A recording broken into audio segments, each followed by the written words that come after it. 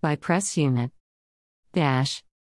The Nigerian Army Women's Corps NOC has just completed its maiden inter-battalion obstacle crossing competition 2022. Troops of Admin Battalion, after crossing about 19 apparatus, emerged the overall winner at the event. The competition was held at the 176 Guards Battalion Obstacle Course, Gwagwalada, Abuja. While declaring the competition closed, the Commander Defense Headquarters Garrison Major General P.B. Fakrua commended the effort of the Acting Corps Commander and his entire staff for the foresight in evolving the competition, which is aimed at testing the physical, mental alertness and combat readiness of the female soldiers.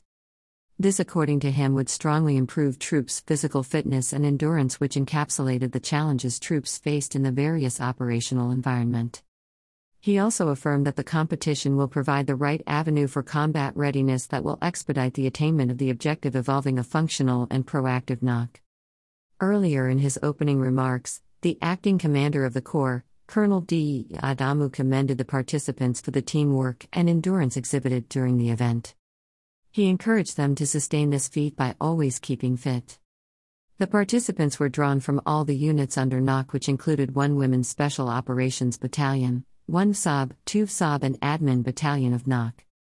Those in attendance were the Acting Commander, Nigerian Army Space Command, Colonel Mi Lemu, the Chief of Staff NOC, Colonel T.A. Akinbo, the former Coordinator 1 SOB, Lieutenant Colonel S. Dibal, retired, the representative of Army Headquarters Department of Training, Lieutenant Colin I.A. Mohammed, and the Acting Commanding Officer 176 Guards Battalion Major C.O. Agwu. At Views Exclusive Rights, Press Unit, Nigerian Army, May 17, 2022.